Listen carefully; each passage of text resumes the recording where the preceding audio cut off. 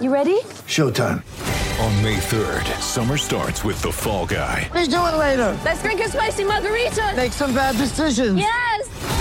Audiences are falling in love with the most entertaining film of the year. Fall Guy. Fall Guy? Fall Guy. That's what the poster said. See Ryan Gosling and Emily Blunt in the movie critics say exists to make you happy. Trying to make it out? Nope. Because I don't either. It's not what I'm into right now. What are you into? Talking. Yeah. The Fall Guy. Only in theaters May 3rd. Rated PG-13. Get ready for the greatest roast of all time. The Roast of Tom Brady. A Netflix live event happening May 5th.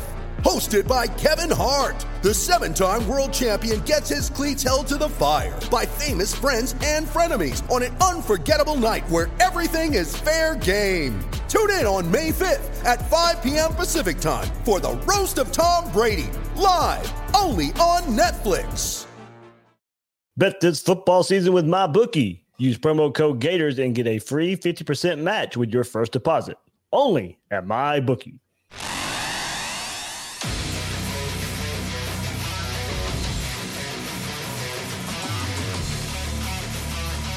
Gators Breakdown. Because there's never a dull moment in Gator Nation. The Gators Breakdown podcast is ready to go. I'm your host, David Waters, and you can find me on Twitter at GatorDave_SEC. Joining me tonight, Will Miles, co-host here at Gators Breakdown. You can find him on Twitter at WillMilesSEC and the site readandreaction.com. And Will, we won't bury the lead any longer. If everybody's watching on YouTube, you can already see the third window up here. Mr. Bill Sykes is joining us here once again on Gators Breakdown. Will, it's good to have that face here on Gators Breakdown. Yeah, it seems like only yesterday we were getting together at like 2 a.m. to detail Dan Mullen coming in as the head coach because Bill was working third or second shift, I guess. We had to catch him coming off of that shift. And, now we got Mullen leading the Gators 63 points against Arkansas. And, so it's good to have you back, man. You bailed and all of a sudden everything got better. So we're blaming you if things go downhill from here. Well, it wouldn't be the first time somebody's blaming me. It's good to be back under these terms. It's good to be back on the show with you guys in Dan Mullen 2020. For all that 2020's been, the football's been pretty good for Gator fans, and I'm glad to be back on here talking about it with you guys. Bill, what have you been up to? I think, Will and I know. We talked to you behind the scenes a whole lot anyway, but let our listeners, Gators Breakdown listeners, know what you've been up to these last it's probably been about a year or so since you've been on, or somewhere around there. Well, I moved back to Florida right about the time I was kind of distancing from the podcasting bit. And, now that I've been back, I've just been kind of spending more time with family. And a lot of changes going on in life for the better. And spending time with kids, doing a lot of fishing, a lot of cooking barbecue, having friends over, just reconnecting with guys that I hadn't seen in years. After so long away, it's been good to have my feet on Florida soil again and kind of enjoy all that's been for us. You know what I mean? Absolutely. A lot of fishing. Yeah. Once COVID crazy happened back in March, I think we went out maybe 50, 60 times since then. Just, I live right here by the St. John system. And it was like when the kids were out of school and, if I was off of work, we would grab the cast nets, go catch shrimp, and then go float them and see what happened, and we had a lot of fun. It was good times. Yeah, both of you guys. Yeah, that was a dominant performance Saturday night from Florida. 63 points in an SEC game, and now it just kind of seems normal that we should go out there and see this offense putting up yards and passing yards and explosion and all that without this one without the best player of offense there. Well, I don't want to say best player, but Kyle Trask, Kyle Pitts, kind of neck and neck there, but. I mean, now it's just become now you just expect to tune in and watch these fireworks, Will. Yeah, it's been crazy to think that they scored 28 points in the second quarter against Arkansas, 24 against Georgia. And I bet if you went back and looked at the McElwain, Nussmeier, Muschamp regimes, they probably didn't score 28 points in any 2-quarter sets for any of over that particular regime. Certainly there were a lot of games where the entire game was under 28 points, and to just put that up in a quarter and for it to seem routine, right? I mean, they get the ball back. I think they scored with like 4 or 5 minutes left. You're like, oh, well, if the defense can get a stop, we'll have a shot for one more. sure enough, they get a stop, they get the ball back, drive right down the field, and Trask is just throwing darts. So it's a new era in Gator football, a lot like the old era, really. I mean, from a fun and gun perspective, and this offense is as explosive, if not more explosive than that 08 offense. So it's a lot of fun to watch. It's certainly what Gator fans have come to expect over the years. And, Mullen's doing a great job getting the best out of the personnel he's got on the field. Yeah, before we go further, I put this tweet out right before we went live there. Florida has scored on their last possession of the first half in every game but Missouri. I mean, they're going into halftime with on fire. Well, I mean, and they've also been coming out of halftime on fire. There have been multiple games where they've gone in on a touchdown, come out with a touchdown. All of a sudden, a game that was maybe 3 points or 7 points in terms of the difference is now 21, and the opposition is playing catch up. The only time that didn't work was against Texas A&M. I think they came out and scored a touchdown to start the second half against A&M, and then A&M was able to come back. But everybody else, they've just basically been able to bury in that second quarter, sort of first drive or two of the third quarter. And to be honest, the games have been kind of anticlimactic, where you're sitting there going, all right, let's just run out the clock and see this game end. But, a very solid performance from the overall team, but obviously just a fantastic performance by Trask.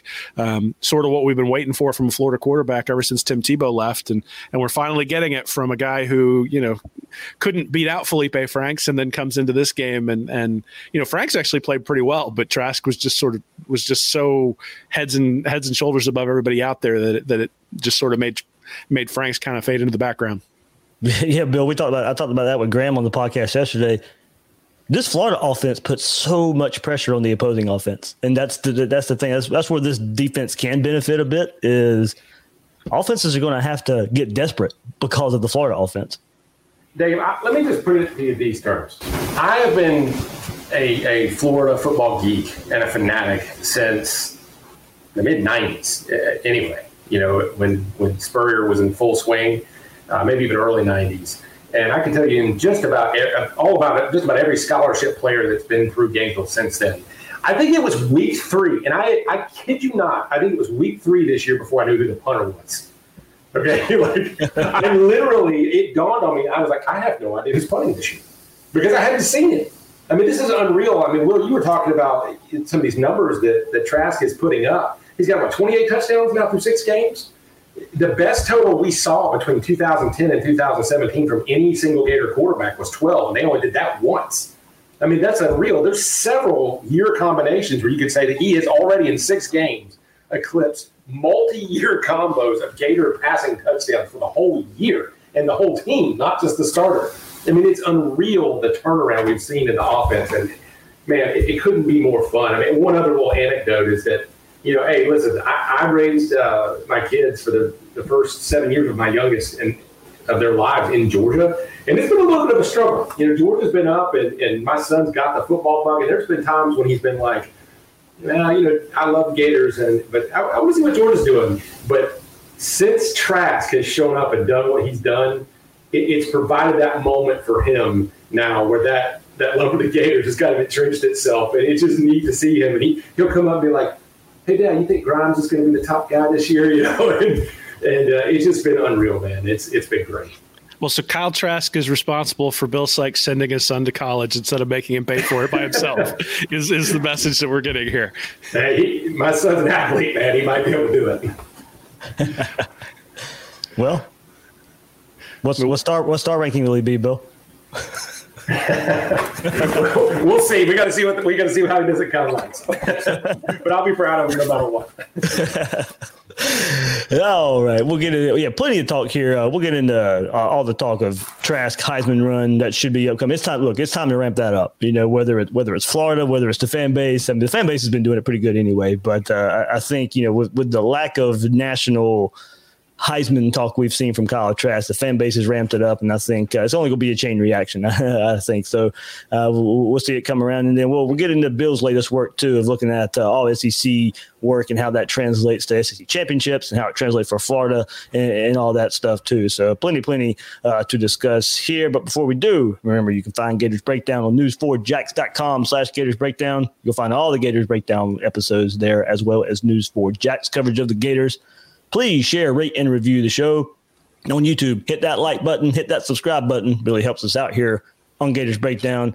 Or if you just want the audio version, the to-go version, check us out on your favorite podcast platform or follow Gators Breakdown on social media. We're on Twitter and Facebook at Gators Breakdown. And Will, you and I hit on it last week we were waiting for that moment. We were waiting for Kyle Trask to beat Georgia, and that was going to be the moment that everybody was looking for. If there was any reservations about Kyle Trask and what he was doing, it needed to be go beat Georgia, and then people would start falling in line. Maybe it's taking a little while, but then he goes out against Arkansas, 6 touchdowns, and there weren't many SEC games on. It was a game on ESPN. I think it was only the 3rd SEC game of the week, and here we are. Right now as that. And that's the title of this episode. Look, it is clear it's time to ramp up the Trask Heisman talk. It's for real. He's one of the best players in the country. He's playing at an elite level, and Will kind of just goes to your article today. We know the love fest. Particularly you, but me as well, with Joe Burrow and what he was doing and wanting him as a transfer when he transferred from Ohio State and, wanting to see what Dan Mullen can do with him. And, hey, look, there's always the Joe Burrow leap, from the 2019 season. Well, I mean, we sat all preseason and said nobody's going to do that, and that's not a knock on any of these players. That was an historic leap. There was no way Kyle Trask or Justin Fields or Trevor Lawrence or whoever it was going to play like Joe Burrow did last year. And by God, if you look at the numbers,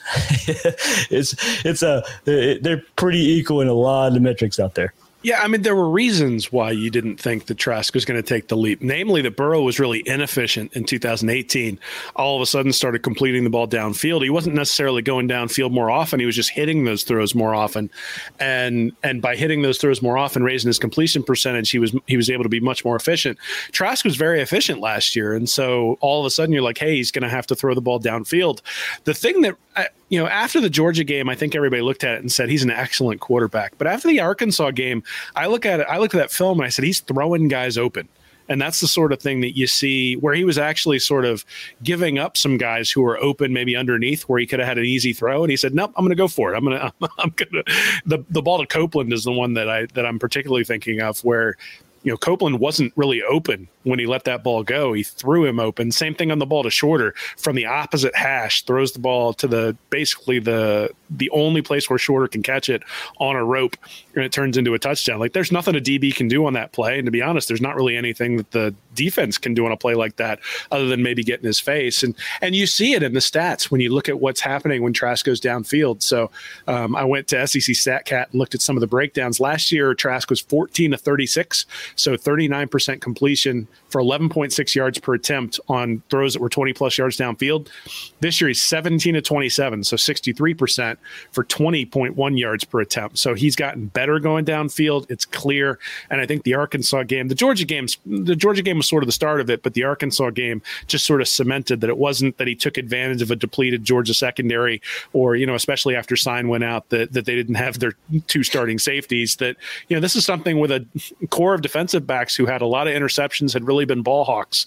And when the open guy was open, he found him. When there was one-on-one coverage, he found him. Didn't feel like he really forced the ball that much, but there were a few times where he put a little bit extra zip on the ball and got it in there. And that's not necessarily something that we saw last year. Bill, man, it's like every question we had for Kyle Trask pretty much kind of got answered in the last 2 weeks. It was, no, I'm just saying, if you go back before the season, how's he going to play with that? We're replacing all those wide receivers. Florida's got new receivers out there. Everybody expects to drop off. All the Georgia fans were chirping, hey, you saw what happened when we lost all those receivers last year. You saw the offense fall. Look, this Florida offense might be even better with losing the receivers. And then it comes to, can he beat Georgia? Then it was, well, I don't know if he can hit the throws down the field. His arm streak's weak. And then it was this week, Kyle Pitts is out. What's going to happen with Kyle Pitts being out? And Kadarius Toney's the only weapon out there. I mean, every question that's been thrown towards Kyle Trask in the last 5-6 months, it's been answered. And the last 2 weeks have been the best examples of that. Yeah, and I think those questions are fair, but that's what happens when you're a big-time player, is that you continually step up and answer the next challenge, just like teams do that. It's all about that next step and continuing to ascend against each opponent. And you're absolutely right. Trask has done that. And I think that for me, Arkansas may have been the most impressive just array of big-time passes in a single game for a Gator quarterback that I can remember period. I mean, we all love Tebow, but Tebow did things with a combination of his legs and his arm, and he wasn't the passer that Trask is. I mean, the throws he were making, like Will said, and Will, I really like when you pointed out your article, it's shorter. I was just shocked. That throw and that catch, there's no defense for a throw like that and a catch like that, period. There's no scheme unless you've got somebody that is equally freakish to take that on one-on-one and take that away physically. That's a touchdown. And to see that happening, it's just an amazing thing. I hope fans aren't taking it for granted. I mean, heck, the guy had COVID like a few weeks ago. I mean, I think it's probably better to say that COVID had him. I think Trask prevailed. And it's amazing. He just looks like he's getting better and better and better as the weeks go on. Bill, I'm sending you a message about your microphone. I don't know if it fell down or whatever, but it's we'll figure it out. We can understand what you're saying, but did I go quiet there? Yeah, there we go. That sounds better. Hey, we can hear you. You don't sound like you're in a tunnel anymore. I said some provocative, controversial things that aren't fit for the show. We can hear you. Now you sound much better. So there we go. Yeah, sorry about that, guys. We got to figure it out. I told Dave that would probably happen before the show.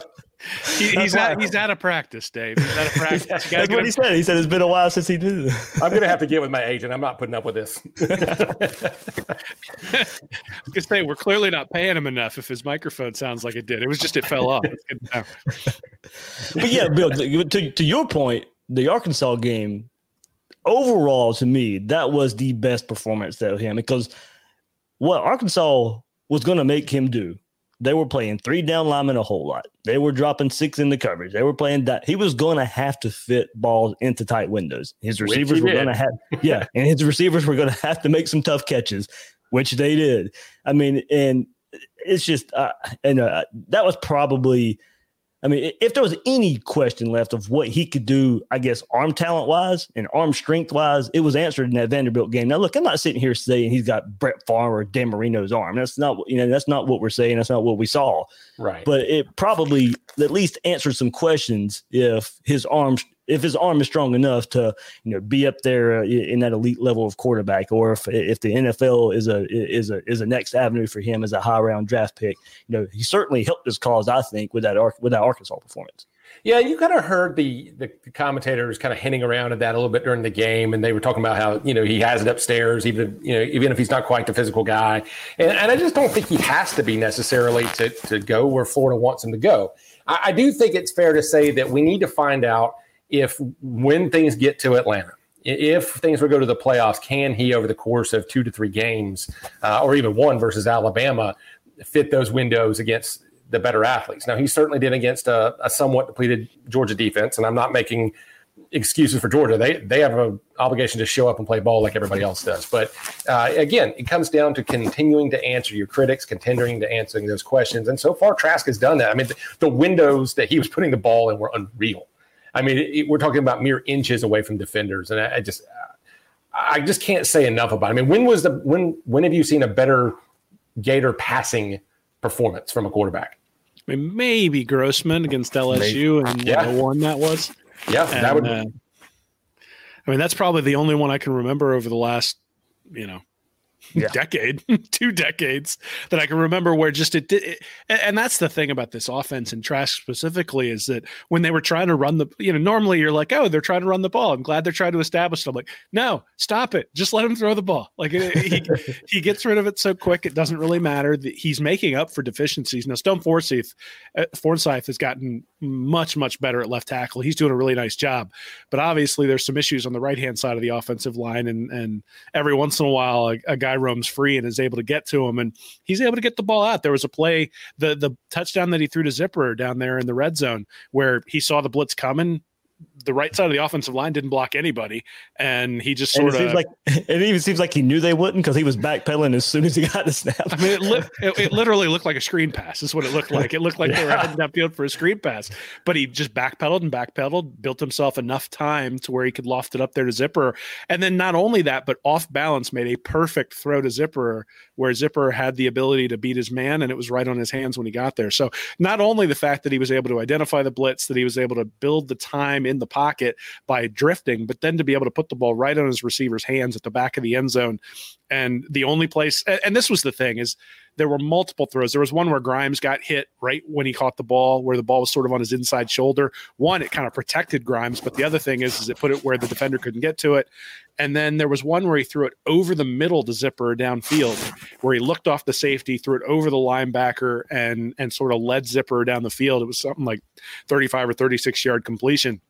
Just a beautiful throw. And he threw it kind of flat footed, which sort of goes to your point, Bill, that, maybe he doesn't have the Brett Favre arm, but he's got a pretty decent arm. It's not it's not like we got Chad Pennington back there playing quarterback for Florida. He's able to chuck it downfield. His mechanics are a lot better this year, and he seems to have considerably more arm strength this year than he did last year. And I think this may be the case, is he's just a lot more confident in his reads, and when he decides to go, he goes. There's no tentativeness. There's no check down. There's a check down when there's supposed to be a check down, but he's not defaulting to a check down when he might be able to go downfield. At this point, he's just going downfield, letting it rip. Yeah, he is. And really, you touched on this whole offensive line situation. The offensive linemen on the left-hand side are pretty good for the most part. I don't think the entire unit is they're not excellent anywhere. But at the same time, Trask has been so good in the pocket and so good in the pocket, evading pressure and making things work while keeping his eyes downfield and continuing to orchestrate things downfield and deliver the football downfield.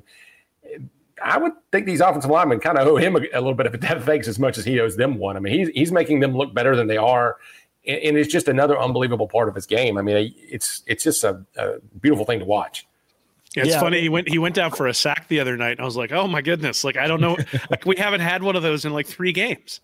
Right. And for the most part, it's because when he's back there, he's able to get rid of the ball. Even the one where they grabbed his face mask, he was able to get the ball out, even if it wasn't completely accurate. And you look at it from a sack rate perspective, Florida ranks 15th in the country on the offensive line. 6 sacks, right? 6 on the season. And not many. So they're 2.8% of the dropbacks on standard downs is their sack rate. So they have been excellent at being able to keep his jersey clean, though a lot of that has to do with just him getting the ball out quickly, knowing where the read's going, knowing where the pressure's coming from, right? Understanding the throw to Zipper I mentioned earlier. He understood the blitz was coming from that side. He drifted to that side, and then he was able to get the ball to Zip without really a whole lot of drama, but understanding this is where the blitz is coming from. This is where I'm going to go with the ball. I'm going to take advantage of it.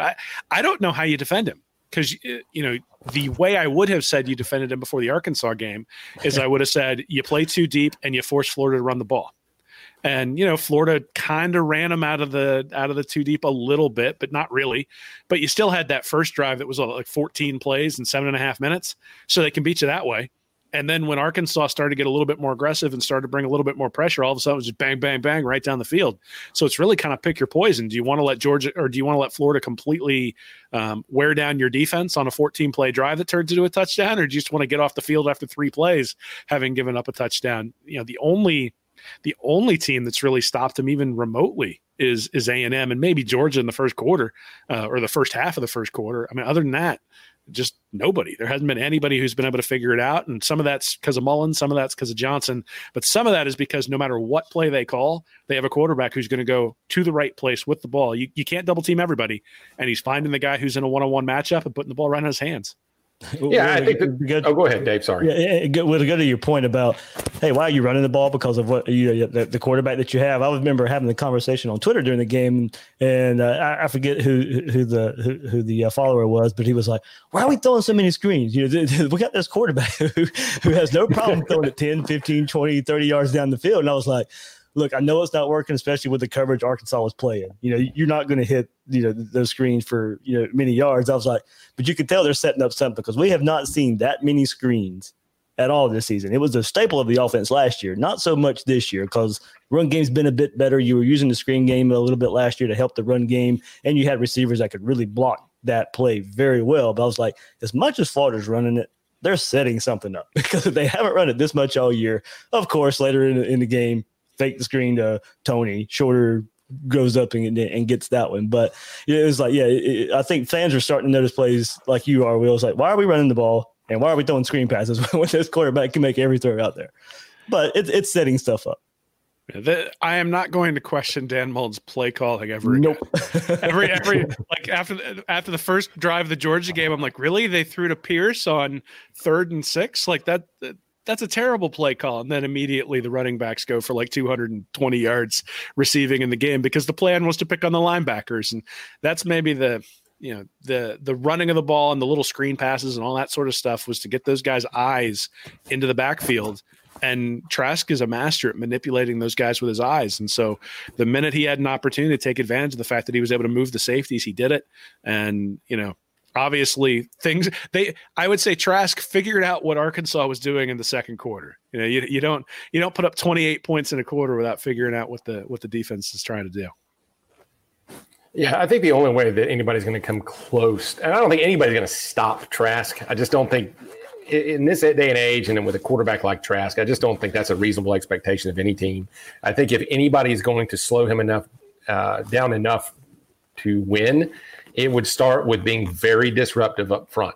And what I mean by that is you're going to have just a 4-man rush that can assert themselves against this offensive line and really cause some havoc up there. And even then he's going to score on you. It's just a matter of, can you stop him a few times and in conjunction with your offense going ham on the Gators defense. I mean, I think that's got to be the plan of victory. Like if you're Nick Saban right now, you're thinking, can we win a 35-31 ball game or a 42-38 ball game or something like that? The idea that anybody's going to come in there and just start putting him on his back, even with this offensive line that struggles a lot, I just think he's too much to handle. And that's why I think that maybe you pick him, maybe you don't in Atlanta, but they're going to have a fighting chance against anybody. And I hate looking ahead because we'll have plenty of time to talk about that game because more than likely that's going to be the SEC championship. But we've waited a while. But what do you do if you're Nick Saban? I mean, because look, Alabama can run the ball, and they got a really good offensive line. They got Najee Harris leading the charge there. Dude, they're putting up points just like Florida. But do they in that game, because of facing Trask and this Gator offense, do they decide to slow the game down and try to run the ball just to keep Florida? Or do they want to go get the shootout, much like they did versus LSU last year and lost out on that? But I do find it interesting, as we're about a month away from that game and the most likely scenario for the SEC championship game. What is going to be Alabama's game plan on offense? They probably can mix it up a bit too, but there's probably going to be a dominant, either try and slow it down or try to get into a shootout. And I'm very intrigued in looking at Alabama and see how because they're going to try and defend Trask with their offense a bit, I think, if they want to get the shootout or if they want to slow it down. I think it's all about whichever team can become the most disruptive. I think the strategy is the same for both of these things. These teams do exactly what you do well on offense to attain the maximum amount of value by putting as many points on the board as you can and think about nothing else on offense. On defense, though, I think some calculated aggression, now not the safety blitz from 30 yards back all the time, but the right kind of aggression to disrupt a few drives. Because if you can get a couple of stops in a game like that at key moments, it might be enough. And that's why, to me, I mean, are you really going to slow Alabama down over the course of a football game? I don't think so. And I don't think Saban's thinking that about the Gators. So it just key stops at key times. You need to have your bag of tricks ready if you're Grantham. They need to get with him and make sure they're on the same page and pull those out at the right times and look for those moments to get the win. I think you work on your onside kicks. It's not a bad idea. Well, you said you didn't know who the punter was. Like, let's get the kicker out there, have him working on onside kicks. McPherson never misses anyway when he kicks field goals. So, to be fair, I said be aggressive. So, I mean, I think that fits. I look at it and I say, yes, Dave, we don't want to look too far ahead because it's still the SEC and you're still in the middle of playing 7 games in a row. And, we've got Pitts out for a couple more weeks, apparently. And then you've got, at some point you're going to hit some injuries, and those injuries may impact things in a way that you can't necessarily foresee. So you hope that everybody stays healthy over the next 3 or 4 games. We were all sort of begging to not see another quarterback power there in the second half. There's really no reason to take your Heisman level quarterback and just run him into the defensive end. Maybe I know that's part of the offense, but I don't need a cheap fluke hit on the wrist and Trask be out for a reason for that. Well, I mean, especially, he's got a whole 78 yards rushing this year. So, and he had like 26 on one run, I think, against South Carolina. Right. Yeah. So we're not talking about Emory Jones back there running the football. So yes, it does make, it was that aspect, the fact that he is willing to run, does open a few things up. But I don't know that you necessarily want to show that particular aspect of the offense until you start playing Alabama. So, there's still 4 games to go, obviously, before we get to Atlanta. You don't want to take those for granted. But when I look at it, I say, okay, Alabama is going to be the most explosive offense Florida's seen all year. That includes Ole Miss. And that's really the difference when you start thinking about the difference between Georgia and the difference between Alabama is Stetson Bennett is not Mac Jones. And so you're going to have to do some things creatively to stop Alabama. You're going to have to do some things creatively if you're Alabama to stop Florida. And the question, I think, is going to come down to defense. Who can come up with the best scheme? Who can get a couple of punts? Because I don't think it's not going to be 27-6. It's much more likely to be, 49-42. And so who's going to be able to get a couple of points, or who's going to get the critical turnover, right? And that's where the Florida defense, I think, has really shown some improvement over the last 2 or 3 weeks, is being much more aggressive, causing turnovers. The defensive line is getting a lot more disruption. Things aren't perfect. There are certainly things that need to improve and things that may not improve throughout the year just because of the different guys they have out on the field. At the same time, the fact that ever since Kyrie Campbell came back, the defensive line has been a lot more disruptive, and I think that at least gives Gator fans hope that coming into that game against Alabama, everybody being healthy, that they'll have an opportunity. And that's not something we could say even in 15 and 16 when McElwain was taking those teams in the SEC championship game. Florida was a heavy underdog, and the minute they fell behind, by 3 points, you're like, oh, geez, there's no way we're going to be – you were hoping for an Antonio Callaway punt return for a touchdown as opposed to the offense because you just figured the offense couldn't get it done. It's not going to be the case. You're down 14-0 to Georgia, no problem, come right back. It's 38-21 at the half. They have the ability to fall behind and come back, and so, you're never out of it, and that's kind of cool because that means you've always got an opportunity. Yeah, absolutely. So getting into a few numbers here before we move on here. Just Florida sent these out here. So kind of Heisman numbers comparative to past Heisman winners, past Florida Heisman winners. So Trask joined Tebow 2007, 2008, and Danny Werfel 95, 96 as the only Gators in history to post multiple seasons of 25 passing touchdowns. Among all Heisman Trophy winning quarterbacks since 1990, Trask 28 touchdown passes. All passes, which trail only Lamar Jackson's 30 in 2016, 15 rushing and 15 passing for the most total touchdowns through 6 games. So Lamar did it through the air and on the ground, Trask all through the air. So within the same group, Trask 2,171 passing yards only trailed Ty Detmer's 2,513 yards from the first 6 games of the 1990 season. The only other Heisman quarterbacks who eclipsed 2,000 passing yards in the first 6 games of their winning season were Sam Bradford, 2008, and Joe Burrow last year. With his 6th game of 4 passing touchdowns this season, Trask becomes the first Gator in history to throw 4+ passing touchdowns 6 different times in the season. We knew that one there. Comparing him to some more Gator Heisman Trophy winners, Danny Werfel previously held the school record with 5 in both 95 and 96. Trask 4 of 350-yard passing games outings the last 2 seasons are more than the combined number of 350-yard passing games by all Gator quarterbacks since the start of 2002. Last one, Trask and Grossman are now the only quarterbacks in Gator history with 4 consecutive 300-yard passing games, as well as 4 such outings in a row against SEC teams. So one guy who probably should have won the Heisman there for Gator fans going back and looking at that. But guys, I mean, he's in rare category there with a bunch of high profile names that we remember for years in watching college football. He's pretty good. It's interesting you mentioned Grossman there. I mean, Grossman was, by a statistical measure, really should have probably won the Heisman back in 2001. The reason he didn't is that Florida lost the game to Tennessee late in the year. Florida lost a game to Auburn. They probably shouldn't have lost. I think, if Florida ends up dropping one of those games late in the year this year, or if Florida gets blown out by Alabama, particularly because Mac Jones is probably his largest competition. When it goes head to head, if Alabama wins and Mac Jones outplays him, then the Heisman hype goes by the wayside. If they play Alabama and Trask outplays him, even if Alabama wins the game, if Trask outplays him, maybe he gets votes. And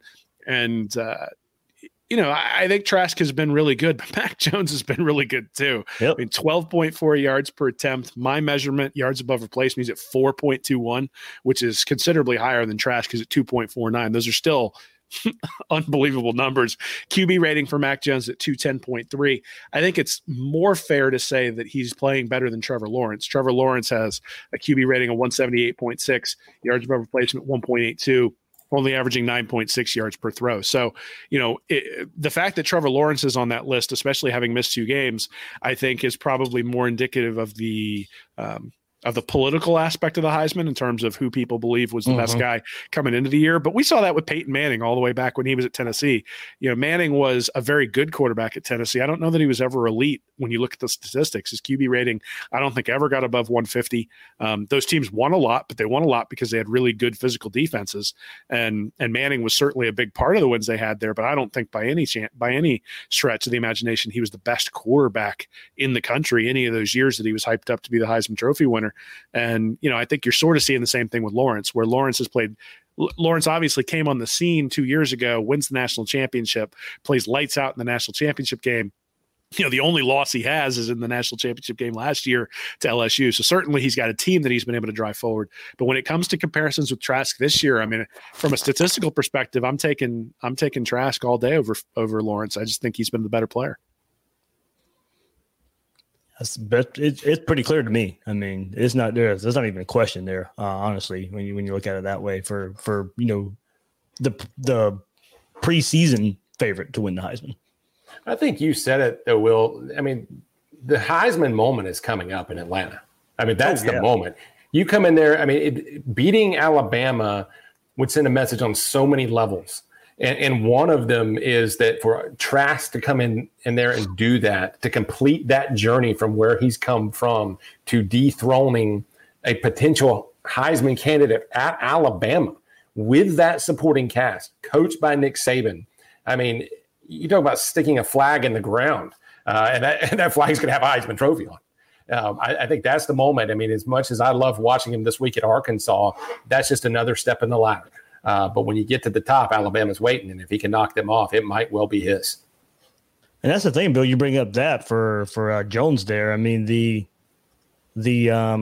supporting cast. I mean, if you ask anybody out there, Waddle going down definitely hurts Alabama a little bit. One of the best receivers in the country, but if you look, everybody's going to take that supporting cast over what Kyle Trask has, and Kyle Trask has made Kyle Pitts and Kyle Trask kind of there together. But Pitts, Tony, Grimes, Shorter, all the weapons Florida has, you go out there and poll the country. Probably 80% is taking Alabama's skill players and offensive line over that. So I kind of give Trask a little more credit there, just a bit. I think he's elevating the play of so many guys around him, while Jones, to me, has a better, more of a benefit of having a better supporting cast around him. Yeah, I think you hit it on the head, man. I mean, you say what you will, but Saban's proven year in and year out that he's not only getting these high-rated recruits, but that he's producing with them. And they absolutely still are loaded with talent compared to most teams in the country, most teams in the SEC, most teams in the top 10. So, yeah, I think it definitely speaks to what Trask has been able to accomplish so far. And, again, it's another aspect of what he could accomplish if he was to beat a team like that with a quarterback like that. And honestly, I think that Florida's got some really good pieces on that team apart from Trask. I mean, obviously, we all know Pitts is amazing. Tony is very good in certain aspects of what he does. And then you've got several others that are pretty good. But I don't think this looks like a great football team per se. I think it looks like a great quarterback with a good football team. And that has proven at times to be good enough to get you over the hump. Yeah, we'll get into that with your all SEC stuff coming up, because that kind of goes hand in hand with probably what we'll see and how all SEC translates into SEC championships. Before we get there, guys, Florida 30.5-point favorites this week against Vanderbilt. Big number there. We'll see if that goes up or down this week as the money comes rolling into Vegas. But you can get some skin in on the game with MyBookie, where odds boost, lightning deals, and free bets await all season long. And with Turkey Day right around the corner, there's really no better time to feast on some NFL action. Whether you're a first-time customer or have been playing with MyBookie for years, there's no shortage of value to be found in the thousands of game lines, unique prop bets, and the contests they offer every week. Sign up or get reloaded today. Find an edge, make your bet, and get paid. They also boast a fully fledged casino platform giving you access to all the classic table, slot, and card games you'd expect to find at your local spot. And the best part is at MyBookie, the doors never close, so you can continue to build your bankroll even after the games are over. Make the right play, sign up at MyBookie, and when you do, use promo code Gators to get your deposit matched halfway, all the way up to $1,000. The terms are simple. Say you put in $200, they'll match you with another $100 in your account. If you were already planning to bet this season, this is free betting money. It's winning season with promo code Gators at MyBookie. So, Bill, I'm just going to hand it off to you right here. You've been, for the last few months at least, working on a huge research project with, kind of looking at the all SEC players and how it translates to teams that win the national championship. And you've really kind of dived into the last 10 years and, the mainly more modern college football and how that translates into teams hoisting that trophy in Atlanta. Yeah, Will's website where the article is going to be published, the byline is curiosity applied to college football. And I think this really typifies that. I wanted to look at things a different way. And it's got to the point where the full body of work and of data is out there as far as recruiting metrics and things like that. And I was like, how can we look at this from a different way? So instead of looking forward through recruiting metrics, I said, let's look backward apart from recruiting metrics to see how champions have been built. And so what I did is I pulled 549 different Associated Press all SEC postseason all SEC football player profile. Excuse me. I know that was a mouthful. Basically 10 years worth of the AP's all SEC teams. And again, 549 profiles, over 400 individual players because there were some repeat years by those players. And I broke it down by dozens of metrics. The 6-part project that I'm writing now, which I am doing for charity, which we'll talk about later, I wanted to look at it at each step of the way. How is Dan Mullen going to need to build a champion team? So in part 1, which just released, we went over and said, what have other champions done? What do you need from all SEC players? How many? What side of the ball? What positions? What a first team versus second team? What matters here? What has mattered in the past? What template is he going to either have to follow, or is he going to break away from that and find a new way? Part 2, I'm going to go over where all SEC players come from. I mean, it gets from the region to the state to the high schools. I ranked every high school in the country in producing these players. Talk about IMG, the portal, all these things. Part 3, we'll talk about the timing factors of redshirting and when you get which players, which positions. Part 4, we're going to find out who's the real blank you, like a DBU. We're going to find that out for every position and more. Part 5, we'll get into recruiting all SEC players by the numbers. And then in part 6, I'm going to make a deep dive into the all SEC production resume of Daniel Mullen. And we're going to find out what he brings to the table in that regard. All right, so part 1 is already up at Read and Reaction, so you guys can go check that out. So, Bill, let's start there of, how you started this and got to the point to where, you kind of gave a Florida perspective of this is kind of just the wide scope of first team, second team, and what position helps the most right away. Yeah, it is. And also I established 2 paths here. There's the historic minimum. I mean, you don't have to necessarily do it Bama's way. I mean, if you do, you're probably going to win 5 in 10 years like they did. But I said, okay, what have the lower end teams done that have popped off a title here or there? What did they have? And then I also established the ideal number. So there's a range there of how teams are typically built.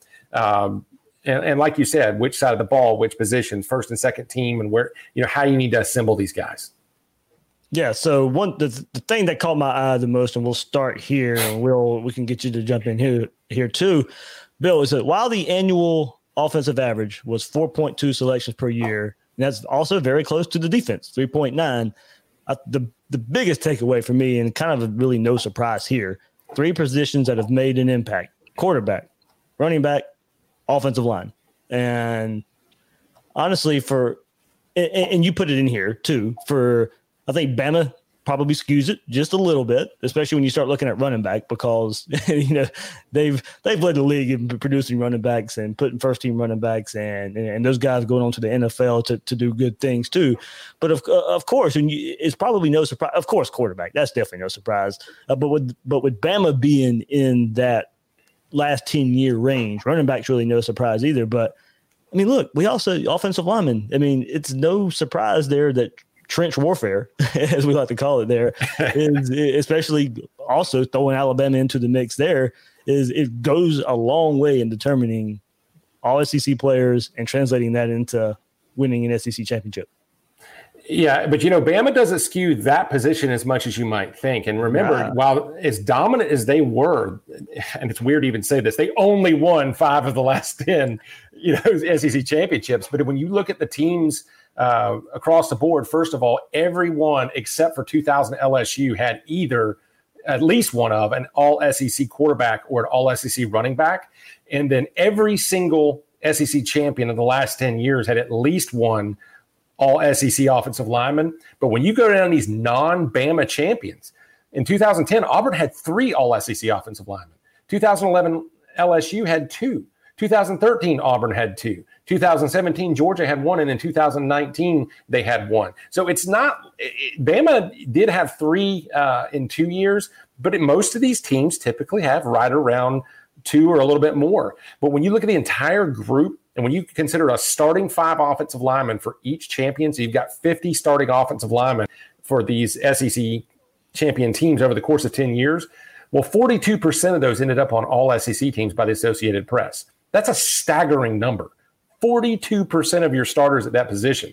Florida, meanwhile, had 2 over the past decade.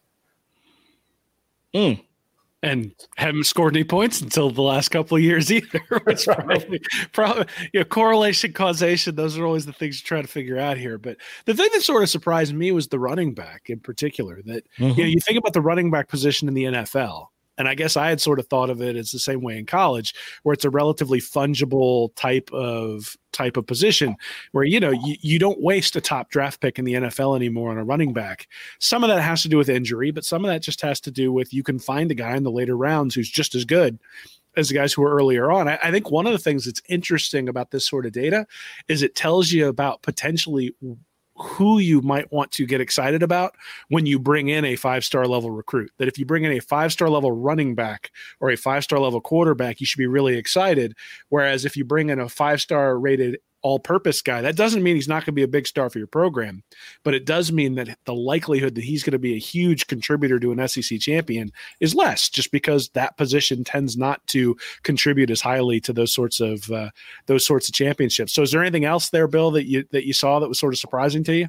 Oh, but before we get there, I kind of want to go there, Will, because I'm glad you brought that up, especially when you look at Florida this year. How far is that going to take Florida this year? Because look, it's running back by committee for the most part. I mean, yes, Pierce is a starter, but this year you're not going to have that dominant running back. And it looks like in the NFL offense, it's so led by this quarterback and him being able to make plays. And look, it's the most important position on the field. That's why Florida's so good right now, because the quarterback's really, really good. But, kind of to Will's point, I kind of thought the same thing, that running back maybe not so important because of we see it every week in the NFL. But, we're also seeing it with Florida's offense right now. This offense is so good and so clicking because of that quarterback.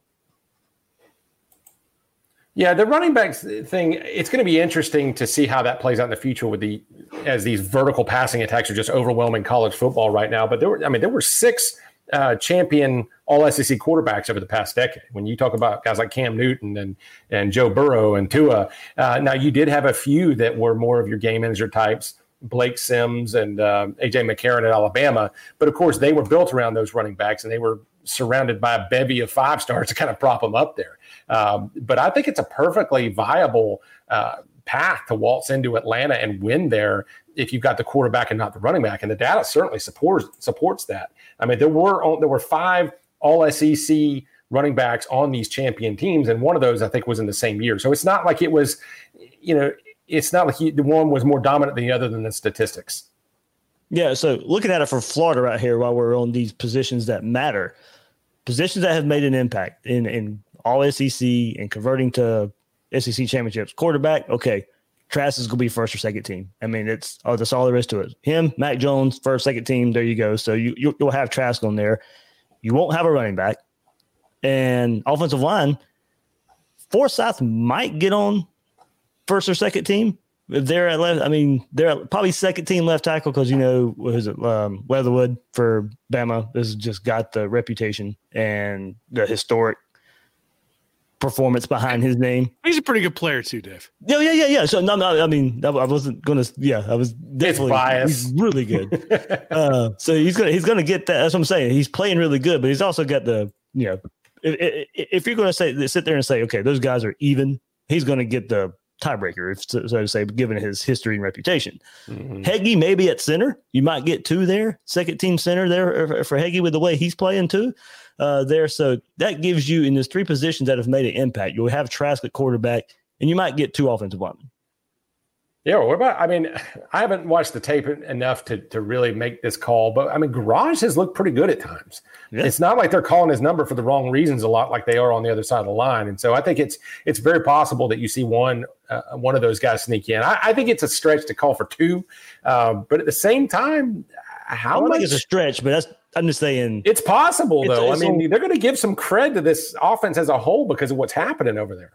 I think maybe the interesting takeaway from the article is you've got sort of an all SEC championship template that looks at sort of the historic minimum to be an SEC champion and then the ideal number in terms of all SEC selections. And that's one of the things where I think the defensive struggles for Florida really kind of rear their head because, you can find – so the historic minimum on that chart, you've got 2 total first-team selections, 3 total selections on offense, 2 on defense, and then 1 selection on offensive line. I think we can talk ourselves into. I mean, I think the offense is going to get rewarded when it comes to the all SEC, just because the offense is so transcendent that they're not going to just be like, well, it's just Trask, right? I mean, the guys he's throwing the ball to are going to get rewarded as well. You don't know exactly which guy that is right now. Chances are it'll be whoever steps up over the next 4 weeks and 5 weeks going through the Alabama game. And then, and then we'll see. Obviously, if they beat Alabama, I think you can see a scenario where a lot of the guys flip. And they're going to flip deservedly so because they won the championship because of their play. The issue is the selections on defense is the place where I worry. I mean, who do you necessarily pick on the defense side of the ball? Maybe Kyrie Campbell, because since he came in, he made such a huge impact on the overall defense. I can see maybe Zach Carter getting some love there. Maybe Kyrie comes on. But maybe Kyrie Elam, especially if the defensive backs play better. So there's hope, right? I mean, you look at it and say, I can see a path to Florida meeting that historic minimum, potentially even sort of the ideal number. But it does sort of tell you where Florida's going to have to improve over the next 4 or 5 games if they hope to win the SEC championship rather than just play in the SEC championship game. Two things. You're only pointing out offensive guys that for sure are going to be all SEC guys. Two things on this though, guys. For one, this isn't meant to be a hard, fast thing. And I get accused of that a lot with my writing. You never know when something else is going to change where this becomes something where Mullen's able to bypass it or to win in spite of it. And one thing I think could play into that happening is the fact that the defense made such a dramatic shift once Campbell returned. Once he got back in there, it just really juiced the whole unit. And I'm not saying they're great. They got problems. We all know that. At the same time, you saw a real turning point for them. And down the stretch here, the opponents that they're going to play are the sort that Grantham typically has no problem with. Mm-hmm. They should feast on them. The numbers should pile up. They're going to probably end on a high note to this regular season with a lot of statistical backing to where some of these voters, especially in the year, the second thing kind of in conjunction with this, we're not talking about complete seasons here. They're already going to have to look at some stats like how many sacks per game, how many tackles per game, because not everybody's playing the same amount of games out there. Maybe they do add a little more subjectivity to say, I have a qualitative feel for this guy and I feel like he's the better player.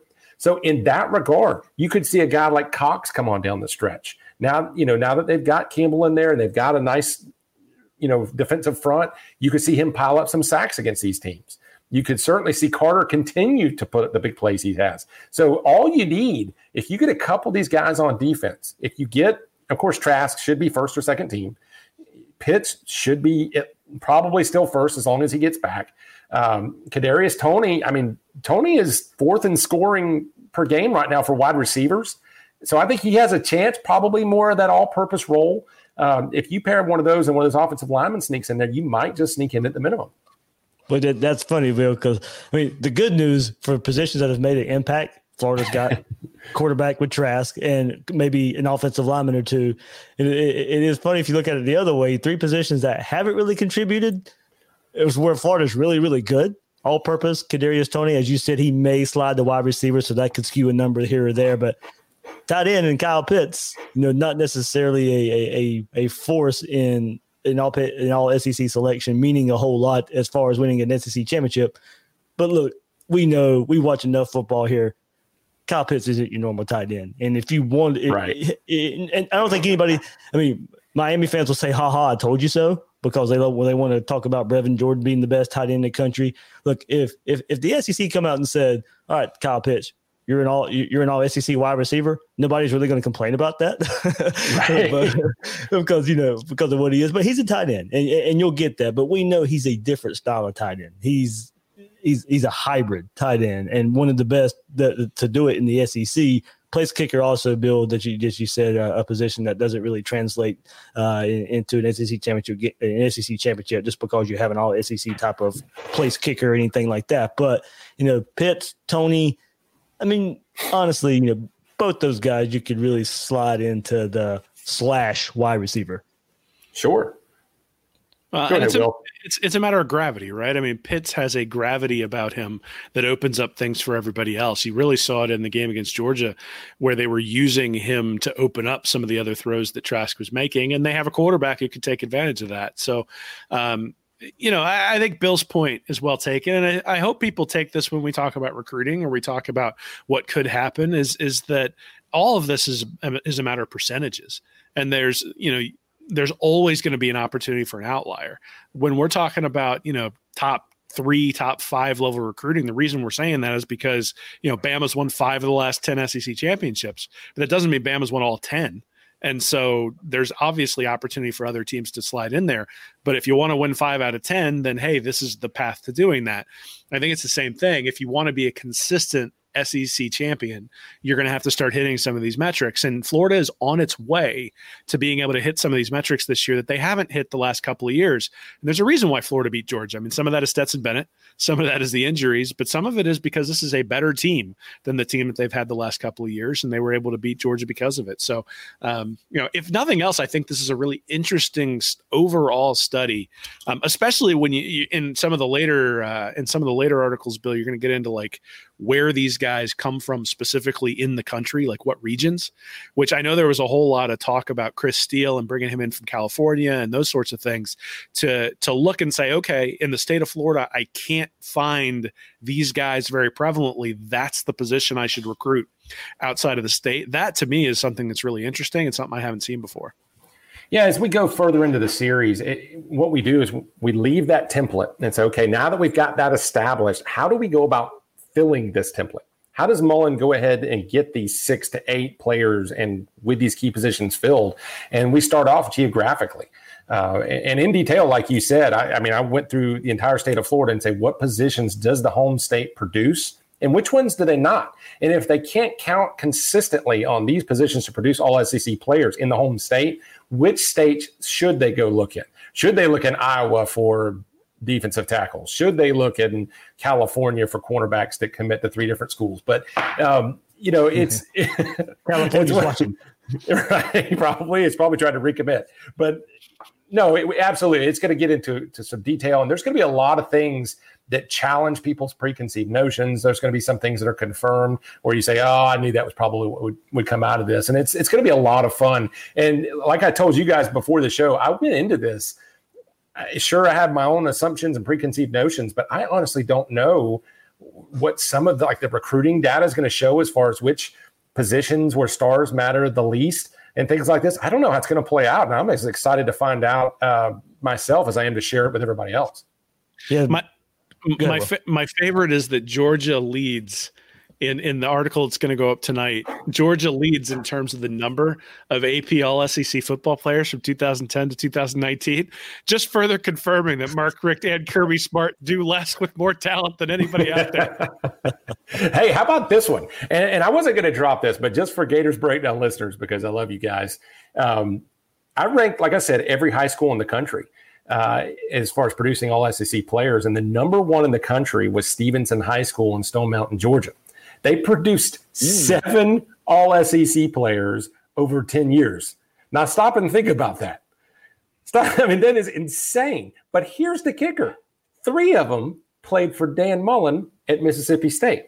So what that shows us is that Mullen already has some inroads into the state of Georgia, that he understands the importance of pipelines and some of these other things. And we're going to connect some of those dots. But there's one thing I'm not going to hit on yet about that fact that we'll get to in part 6. So it's going to kind of unfold progressively as we go. Well, we're going to get you on when you put that last piece out too. We'll revisit all that. But look, I mean, the hope here, if you look for Gator fans here, look, total first team ideal number is 5. The historic minimum is 2. For offense, 4 is ideal, 3 is the historic minimum. So look, Florida, Trask. And 8, you want Tony, 8 overall ideal, and 6 non-kickers is the minimum total. Okay. So yeah, look, Trask, Pitts, Tony, there's 3. You said 4 is ideal, 3 is historic minimum.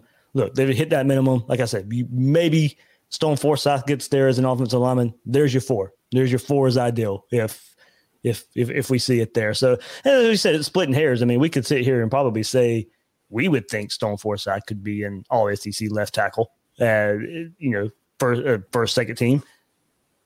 If he doesn't, I mean, it's not like, okay, well, we know he's a good left tackle. So, Florida's not going to go win or lose to Alabama because Stone Forsythe, made first, second, third team all SEC.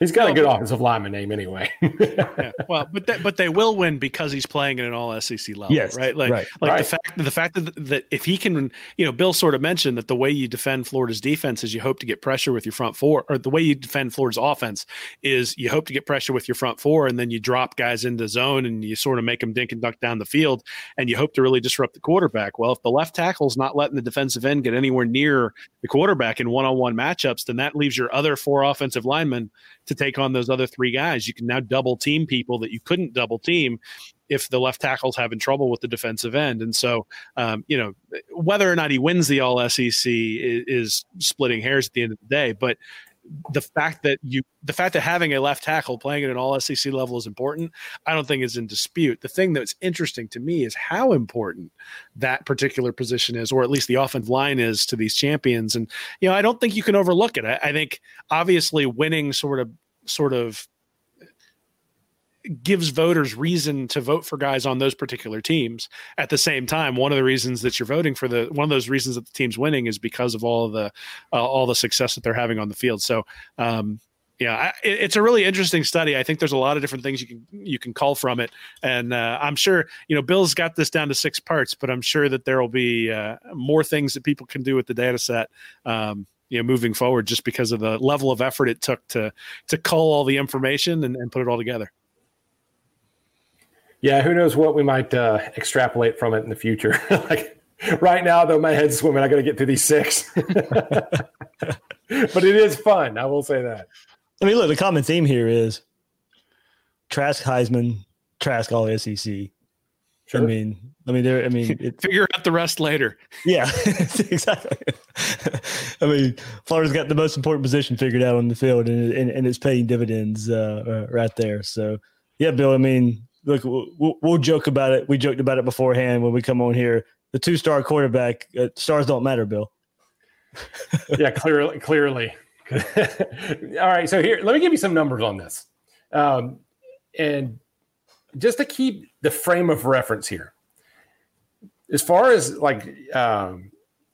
SEC champion quarterbacks, the lowest one since stars came about, and we're talking about the last 18, 20 years, was Jake Coker. He was a 3-star, ranked number 511 overall and 14th at his position. Trask wasn't even rated in the top 2150. I think he was 2179. Now, he was a 3-star. He did end up a composite 3-star. But there just hasn't been a quarterback to win the conference like this. On the national championship level, about half the champion quarterbacks have been ranked number 1 or number 2 at their position as high school prospects, and none were ranked lower than 14th. Again, Coker. I think Trask was ranked 92nd as a quarterback, and I think that was almost like a benefit of the doubt, kind of a charity ranking, because they were like, well, we see some tools But what are you going to base that on when a guy doesn't even start for his high school? So, yeah. Well, I'll have to go back and see if there's a history of him before he committed to Florida and after he committed to Florida, see if there was any change. I think he did get a bump from 2 to 3 stars. I think he did.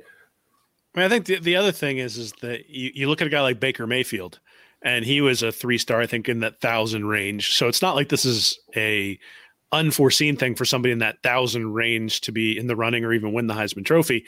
But obviously it's a rare thing to happen. It's not something you see happen all that often. It's why the story is so good. Sure, but it's also it's fantastic. Oh, absolutely. And that's the thing is that, I'm not going to necessarily defend you here, Bill, but the probabilities are that eventually you're going to get tripped up if you don't have high level talent all over the field. And really, I almost think of it as like the Golden State Warriors, right? The Warriors were really, really good with Steph Curry and Klay Thompson, but it wasn't really until Draymond Green became Draymond Green that team really, really, really became elite. And Green was a second-round draft pick. You don't usually expect somebody who's going to be an all-NBA player to come from the second round. But the fact that you're able to find that person in the second round means you're paying him almost nothing. And within the confines of the salary cap, the team is much, much better because of it. And it's sort of the same thing when you think about recruiting, that if you can take a 2 or a 3-star guy and he turns into somebody who's just transcendent like Trask has, it sort of bumps up the overall play of the entire group just because you found that diamond in the rough. Yeah, and we said when Mullen was hired or whoever, when we talked about recruiting, the stars matter. But if you want to make up any kind of gap, you need a transcendent quarterback. And look, now, I don't think any of us viewed Kyle Trask as that transcendent quarterback when he was recruited, because history says a 2-3-star quarterback isn't going to be that transcendent quarterback. But if he turns into a transcendent quarterback, then all bets are off. We said it over and over again. We've had examples this whole episode about how transcendent Kyle Trask is playing right now. That's why we're seeing Florida going to Atlanta and having a chance for a college football playoff spot. Yeah, it's kind of funny because everybody, like, the knives come out. When Florida beat Georgia or when Trask succeeds, but it's just still the same. J.J. Watt was a 2-star argument. These guys are out there, but they are out there in very, very limited quantities. When you look at the players that have come in to the Florida program and made this AP All-SEC team, well, the 5-stars make this or earn this recognition 41% of the time. 4-stars earn it 11% of the time. 3-stars earn it 4% of the time. Like Will said, it's just a numbers game. And there's a reason all the Gator fans were so excited a month ago when DeMarcus Bowman transferred. Right. They don't matter the stars don't matter until you get the stars. Then they matter. and by the way, I'm really excited about Bowman. And I'll be honest, I wasn't that excited about Lingard, just because he'd already been in a program and had his chance. But I digress. I'm really excited about Bowman. But, these guys are out there, and everybody missed him. You know who else missed him? Dan Mullen, because he didn't have an offer from Mississippi State either. And then he missed him again when he started Kyle Trask. But you know what? He earned a spot. Mullen found him. Mullen developed him. Mullen put him in position to win, and now it's just a love story for the ages. That's the way it works sometimes. But you know who the real hero is Vic Shealy, the coach at Houston Baptist, because out of everybody, that guy had Kyle Trask pegged, and he almost pulled off the steal until McElwain did what I don't know why you would play for McElwain. I'd probably play for Houston Baptist, but hey, you know what, man? All's well that ends well, right? Absolutely. Anything, Will? Well, all I know is that we got to end this if we're talking about Stars Matter by saying I had a tweet in my article a couple of weeks ago talking about how Kirby Smart was, I think, 0-10 against teams that were ranked in the top 10. It's actually 2-9. So I went back and actually looked at the 24 composite. So again, just more evidence that stars do matter, but not in Georgia. And that's where I want to end that. And hey, remember this, just like we've said all along, stars are elite recruiting, as defined by Steven Spurrier on national TV in 2018, having a top 5 class. And I would add to that, or a 5-star quarterback, or the historical prerequisites for winning the SEC. And that goes all the way back to the early 90s. Nobody has ever won the SEC without a top 5 class or a 5-star quarterback in the composite or pre-composite rated by either Wallace or Lemming. So that doesn't mean that Trask can't do it or that Mullen can't do it. The transfer portal and the changes to the game of college football, these things can have an impact. It just means it's really freaking special if it happens. It would be a real disservice to be like, I knew the stars didn't matter. No, if that happens, we celebrate these guys as history makers, and that's what I hope to write an article about. So enjoy it. That's where I've always been with it. I was like, look, it's not normal, and that's why it would be special. That's the point. It would be. Put it this way, you would have to give Dan Mullen and Kyle Trask even more credit because they bumped history. Right. That's the entire point of this. The reality is the reality. The task before them is the task before them. It doesn't change because we wish it away. But if they accomplish that task, man, what a special moment that would be. Bill, let everybody know, you did this research at Read and Reaction. You're posting it there on Will's site, talking about it here on Gators Breakdown. But there's a reason you're doing it. There is, man. I've gone through so much the last many years and several years, and I got more than I deserve. That's the truth. God's been good to me, and I want to try to give back and help people in my community. And so I'm donating all the proceeds for these articles to First Coast Women's Services here in the Jacksonville area. They are an advocacy group that helps women that are experiencing unplanned pregnancies. A lot of young women, a lot of socioeconomic disadvantaged women that don't have a lot of options, and they come alongside these women and they help them with tangible care. They give them education and learn to earn programs, baby showers, limited sonograms, advocacy in the form of some of these women don't have a place to live and they're out working the phones. How can we get this person in a safe place? And they'll come alongside their significant others and help them to be parents and have these children.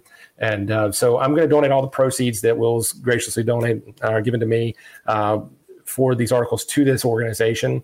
If you like what you read on the articles, if it resonates with you and you'd like to do something to help people in this tough and crazy year, there's a link on the articles, or of course you can read those on readandreaction.com, or I have a GoFundMe. If you search for Gators Helping Young Mothers, again, Gators Helping Young Mothers, I've set up a GoFundMe page to help this organization. Again, they're called First Coast Women's Services. I would just really ask you, if you've got a few bucks extra give, it would make a difference in a life and save lives. I'd really appreciate it. Awesome stuff. And Will, the second part will be up tomorrow. Yeah, I'm going to be posting it later tonight. So anybody who's subscribed to the site will get an email tomorrow morning, pointing them in the direction of the article. If you can't wait, sometime around midnight, you can probably log on to Read and Reaction and catch it over there. All right. Guys, Kyle Trask, 6 touchdowns in the first half versus Vanderbilt. The bar's been up. He's got to do 7 next, right? Well, they'll run the ball against Vandy, right? They'll just run it with a bunch of screens. Man, I tell you, if he's playing past the third and a half quarter, I mean, I'd be absolutely surprised. I gotta say, more Richardson. Yeah, I gotta say this season. So when I first came on Gators Breakdown, it was like before the 2017 season, and we were arguing over whether Luke Del Rio or Felipe Franks should be the starting quarterback. And we had that 2017 season, and Malik Zaire. And Malik Zaire, and every time getting PTSD. Stop it. So every time we logged in, Dave just had this like scowl on his face because it was like, I can't believe we got to talk about a loss to Texas A&M where the best play was like an 80-yard scramble by Felipe Franks. And now you can't take the smile off his face. Like from the second they beat Georgia, he's just had a giant smile on his face. I got to be honest, this Gator team is making my day just because of getting to interact with Dave through the winning, because it's winning at this sort of high level with a guy like Dave and all the stuff he puts into the program. It's awfully fun. Man, and I got to say, y'all's background game has left me in the dust. I got my cheap guitars on the wall. Look at you. You got like your modern art, and Dave got it on his swag. I don't really feel like I'm not cut out for this anymore, man. You guys left me in the dust. No, you missed it last week. I told Will when Florida beat Georgia, I was like, man, this is the first time you've been on the podcast and Florida's beating Georgia. So. Well, like I said when we started, Bill, if anything bad goes down, you're not allowed back on. That's I understand. I understand. Maybe if I just start telling everybody what they want to hear, it'll all work out fine. That's not why people listen, Bill. Tell them the truth. Man, it has come a long way. I mean, when we were all three together on a consistent basis, it was we have to talk about this putrid offense again. Being carried by this Will Muschamp defense. And man, yeah, it is a lot. It is a lot of fun to talk about now, especially starting in 2018 and all the way to now. It was fun then, but this is a lot more fun. Yeah, it was fun then because it was new and we were just getting started and we were just throwing it all out there and working our way up a bit. But yeah, this is right, Bill. This is a different kind of fun. Yeah, it definitely is, man. You guys are like the OGs now, though, man. Well, I will come back on when we get towards the end of the series, man. I give him a word on that, and that'd be fun too. Absolutely. Any timeline with that? Well, I'm probably going to finish up part 3 here in the next few days. We may have a week gap or so between 3 and 4. I'm going to get cranked out as soon as I can. That next one's going to be fun, though. I'm going to find out like which schools produce the best at each position. And I'm brainstorming live on air here. I think what I'm going to do is compare it to the NFL draft data of the all SEC players at each position from each program. And what that will show us is which, perhaps anyway, to a degree, show us which programs were winning with more system fit guys and which ones were winning with NFL talents. And so if you see a program that like, man, they got a lot of all SEC players, but they don't have a lot of NFL draft picks. Well, maybe that tells you that they had something going and were able to kind of get around talent requirements in a certain way. It'd be good stuff, especially, if it's done around the SEC championship. I know we have about a month for that, so I'm not sure. I think they're delaying faster than I am, so I should be okay. Don't worry. If we get close to the SEC championship and he's got one more to go, I'll just bring out the whip and start cracking it to get him right. Oh, there was one other thing, man, before we go. I was going to ask you guys, where do you think in the next 24 months that we see Muschamp pop up with Kurt Roper in another job talking about how everything was somebody else's fault? Like, where's it going to be? Like Southern Miss? Michigan. Oh, that would be perfect. That would be perfect. Harbaugh's a Muschamp. Well, yeah. What if McElwain hires him as like a coordinator and they can become like this horribly unholy duo? Oh, my Lord. Well, that duo might be able to recruit, at least on the defensive side of the ball. Yeah, I'm still taking my chances with Mullen. South Carolina had Steve Spurrier. South Carolina had Will Muschamp. Yeah. Go after Jim McElwain. Come on. Complete you got to keep going. You're all in at this point. You're not getting Urban, so you got to go to McElwain. They probably don't know that. Hey, man, it all depends on how much money you want to spend. I'm not sure how much money South Carolina actually has. They got to pay Muschamp and his staff quite a bit for letting them go. So you do wonder whether they're going to have to go the coordinator route. It's not like Texas with their oil money. They sell mustard sauce, so I don't think it's quite as lucrative. The worst they'll do is Billy Napier at Louisiana. That's the worst. He wants the job. He wants the job. So that's the worst they'll do. And he's a pretty good coach. So. Yeah. Well, I just find it interesting. You got McElwain out there in the MAC, right? So Muschamp's probably going to end up out there somewhere too. And to be honest, I mean, all the comments about Muschamp has been that when he was at Florida, real class act, real great guy. Same thing. Nobody at South Carolina has a bad thing to say about him. There are probably a few officials who are happy to see him go, but other than that, everybody to a man has always been very complimentary of who he is off the field, which makes it so frustrating when you watch the weird decisions that he makes on the field and the fact that his offenses just can't get going, to sort of understand why that disconnect exists, because his players love him. They love coming back to him. I mean, I know Tommy Townsend posted something today about how he's the coach he loves the most out of anybody he's ever had. So, we have some fun with where he's going to go next. But certainly you hope that the staff and Muschamp all end up in a place where they can be successful. Because I do think he probably has the ability to be a pretty successful coach at a mid-tier school. He just, obviously didn't get the job done at Florida, and you put him at a lower level SEC school like South Carolina, and it's not a real big surprise he'd struggle there too. You have to go somewhere where they know what a midline is, though. That's the problem. I mean, and the thing is, we'll have to see how this buyout. Like, if he takes another head coaching job, he probably won't get paid by South Carolina anymore. That's how those contracts work. I mean, heck, I hate to say it, but is he going to be an analyst at Georgia or Alabama next year? That's what I was about to say, man. You got to go someplace where the offset language doesn't kick in. Yeah, that's what Charlie Strong's doing. He's still getting paid by USF and sitting in meetings with Nick Saban every day. I mean, in all honesty, if I was Muschamp, I would probably look for coordinator jobs in the NFL. I think that's probably a place where he could probably catch on. Where he's got enough experience as a head coach, enough experience as a defensive coordinator. You get a program or a team in the NFL that's looking for a change. A program. but that's where I would go if I wanted to take the next step as a coach. Is you go and become a defensive coordinator in the NFL. And how great would that be when he takes over for Belichick in like 4 or 5 years? Man, y'all make me feel lazy. That guy's got like $15 million. I'd go be on my boat. How much do you love football, Will Muschamp? Not that much. We will find out. I think this really just proves that to become the head coach somewhere, you got to be wired differently than other people. Yeah. You're not doing it because they're paying you $15 million. You're doing it because you love doing that particular task. And I mean, that should be all of our goals, right? Is that you win the lottery and you just go to work the next day because you like what you do that much and you're doing what sort of lights you up. So, that's not going to happen. Sorry, employer, if you're listening. If I win the lottery, sorry, Channel 4, I'm doing the podcast and that's it. I mean, and there won't be as many episodes. Sorry, guys.